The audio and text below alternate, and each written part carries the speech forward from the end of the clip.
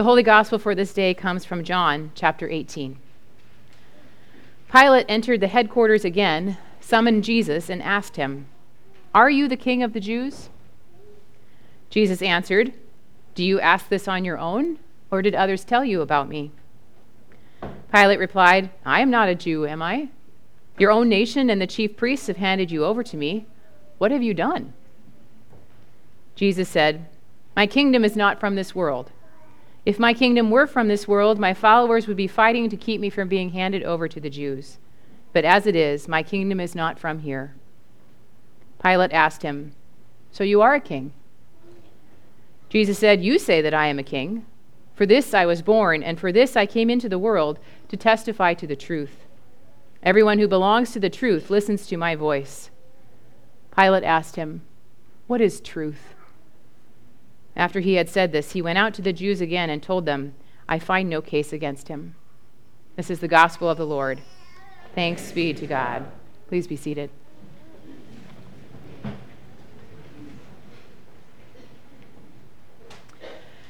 Dear friends in Christ, grace and peace to you from God our Creator and from our Lord and Savior Jesus Christ. Amen. In a library in Manchester, England, there is an elaborate temperature-controlled glass display case. And within that case, a smaller glass pane, which holds a scrap of paper about the size of a business card. That fragment is generally accepted to be the oldest surviving piece of the New Testament. Most scholars date it to somewhere in the mid-2nd century. On it happens to be part of the very story we just read. In faded Greek letters on the ancient surface, Pilate and Jesus are arguing about what it means to be a king. And Jesus insists that his work is to witness to the truth. Barely fitting onto the torn and faded fragment is Pilate's question. The piece of the New Testament that has survived the longest through war and weather and the relentless passage of time. From all those years, we still hear Pilate's voice ask us, "What is truth?" It may be the oldest surviving question of the Old Testament, but it's hardly a question that's stuck in the past. What is truth? What is truth in an age of phrases like fake news and alternative facts? An age when we see the effects of climate change right in front of us every day, and yet official government websites erase every mention of it. When we seem to have lost whatever commitment we had to a common good. When what is true for you and what is true for me are sometimes so different, it feels as if we exist in different worlds. Were there, for example, any truths that you felt like you couldn't talk about at the Thanksgiving dinner table because the consequences to family relationships were too high to manage over a cup of coffee and the last slice of pie? But what chance do we have if we can't even ask Pilate's ancient question anymore? Today is an official festival of the church. It's Christ the King Sunday. It's always the last Sunday of the church year before we start over again next week with Advent. Now, the language of kings is not particularly familiar to us in this time and place, and for a variety of reasons, it's maybe not the most helpful.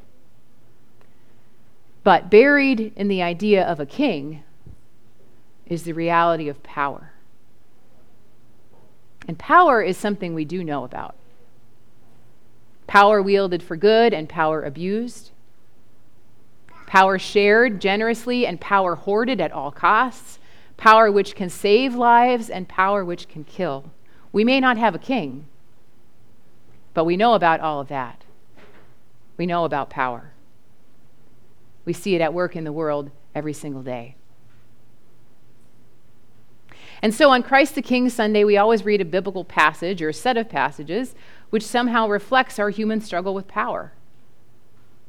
Some years we read a parable Jesus once told about a king who was separating sheep from goats and told them all that anytime they feed the hungry or clothe the naked or visit the sick or those who are in prison, they were feeding and clothing and visiting the King.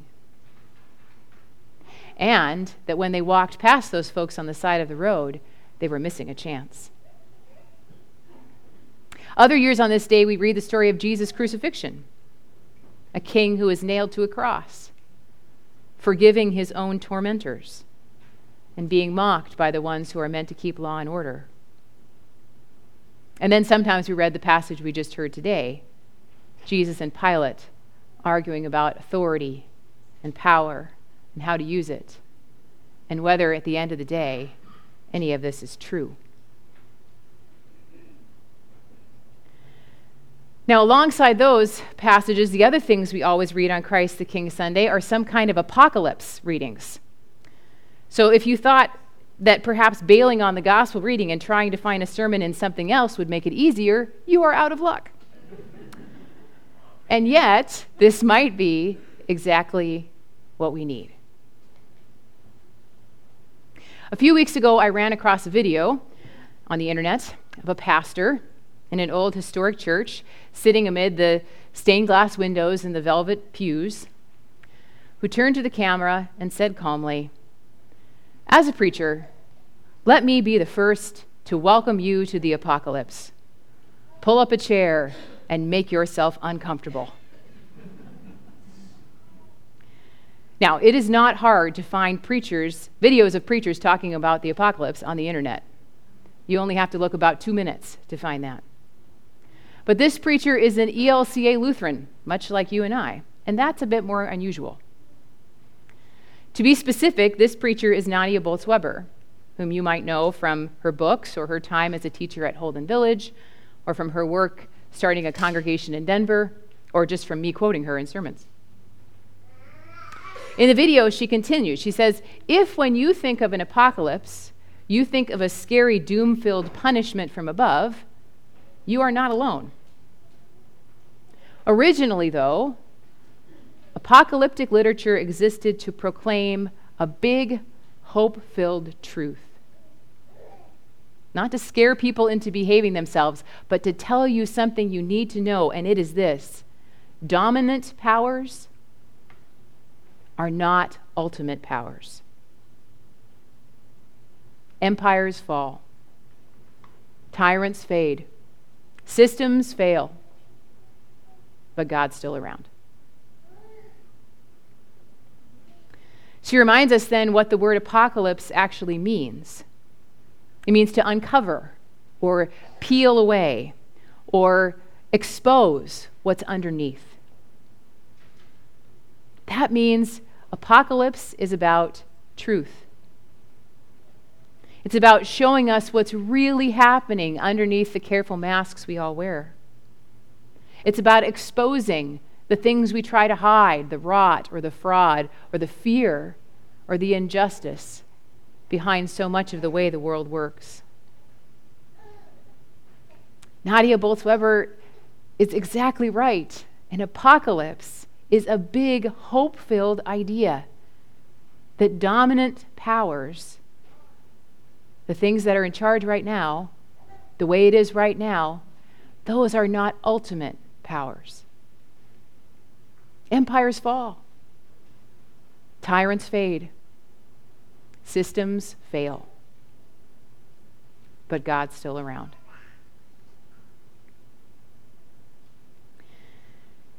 Maybe that was a truth that Pilate didn't really want to face, talking to Jesus that day. And it may be something that none of us really want to face when we come down to it. And yet, it's what the King, who shows up in the hungry and the sick and the imprisoned and the poor, is here to tell us. It's what the King, crucified for being a political nuisance, is here to tell us. It's what the King put on trial in front of the whole Roman system is trying to tell us.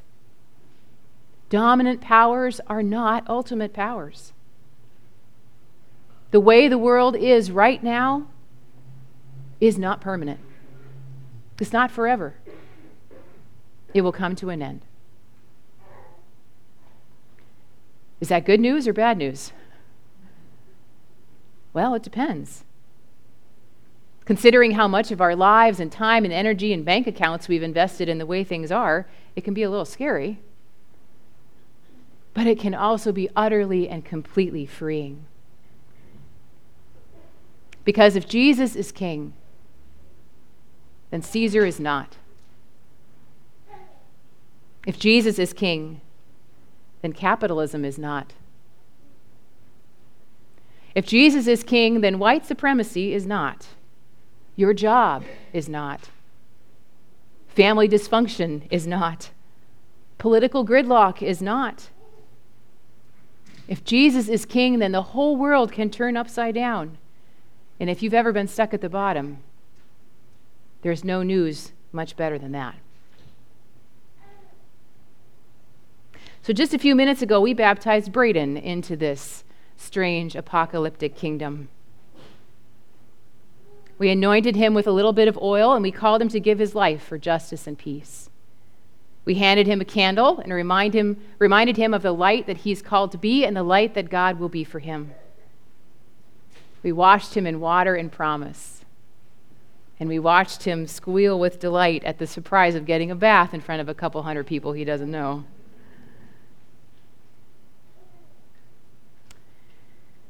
In the face of the dominant powers of this world, what we have just done seems like a fairly foolish thing. We didn't give him any weapons to defend himself in case he's threatened. We don't have any magic to hand him to try to protect him from heartbreak or failure. Candles are easily extinguished, and the water we used was just straight from the tap. There's nothing particularly unusual about it. But we keep doing that. We keep baptizing one another into this upside-down kingdom because we believe life in that apocalyptic, truth-filled, upside-down place is real. It is true. It is somehow more true and more real than anything else that's sold to us as life. We want Braden to wake up every day and look in the mirror and make the sign of the cross on his forehead and remember that he is a child of God. And so is every person he will meet in his day. It is such a fragile, small thing to do. In the face of everything chaotic and cruel in the world, to splash a little bit of water on our children's heads and tell them that they are loved hardly registers at all on the world's attention scale. But someday Braden will come to us, and it might be you or me.